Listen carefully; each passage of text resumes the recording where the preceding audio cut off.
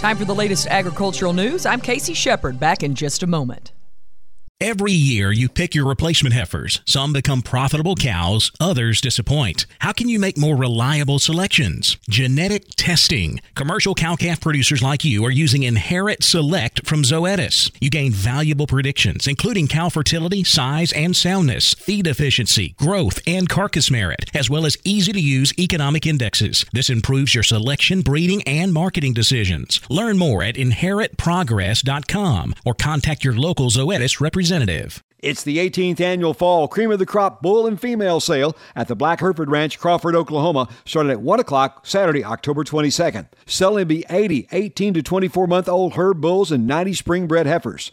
Hereford, Sim Angus, Charolais, and composites. Attend the sale in person or bid at cci.live. Go to blackherefordranch.com for the sale catalog or call 580-309-0712 for more info. Chris Black's Cream of the Crop Bull and Female Sale, Saturday, October 22nd.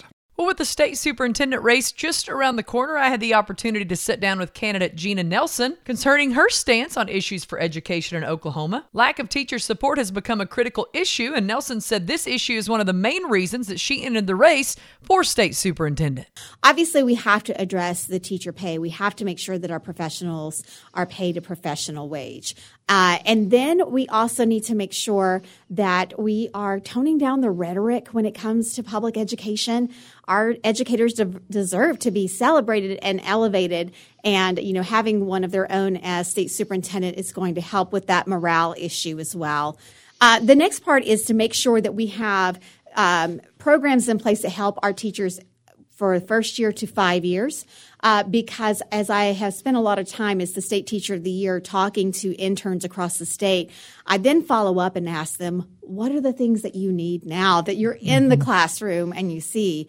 And they need more trauma-informed practices because we have some of the highest ACE scores in the nation, and they want more training with that.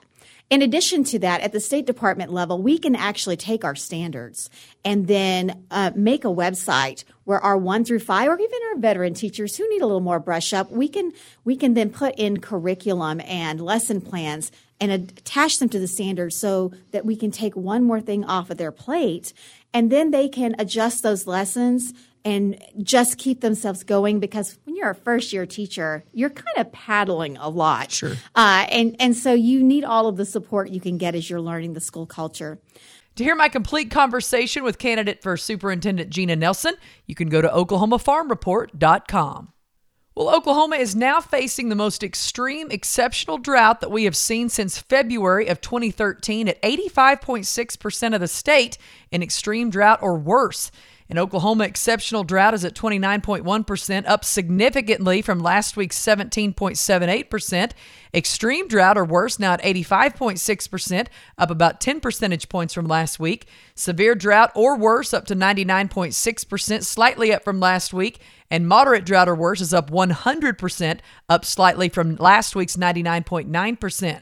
According to the 6 to 10 day precipitation outlook for Oklahoma, a 40 to 50% chance of rain is coming through October the 22nd, with the southwest corner of the state and the Panhandle leaning below a 33 to 40% chance of rain. Looking ahead from October the 13th to the 17th, a series of cold fronts are forecast to progress southeastward across the central and the eastern U.S.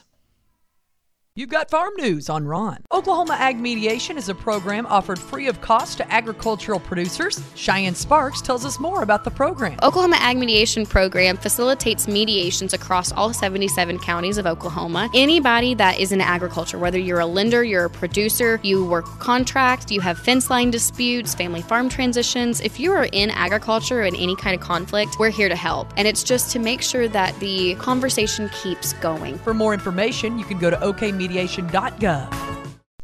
That's our latest farm and ranch news. I'm Casey Sheperd on the Radio Oklahoma Ag Network.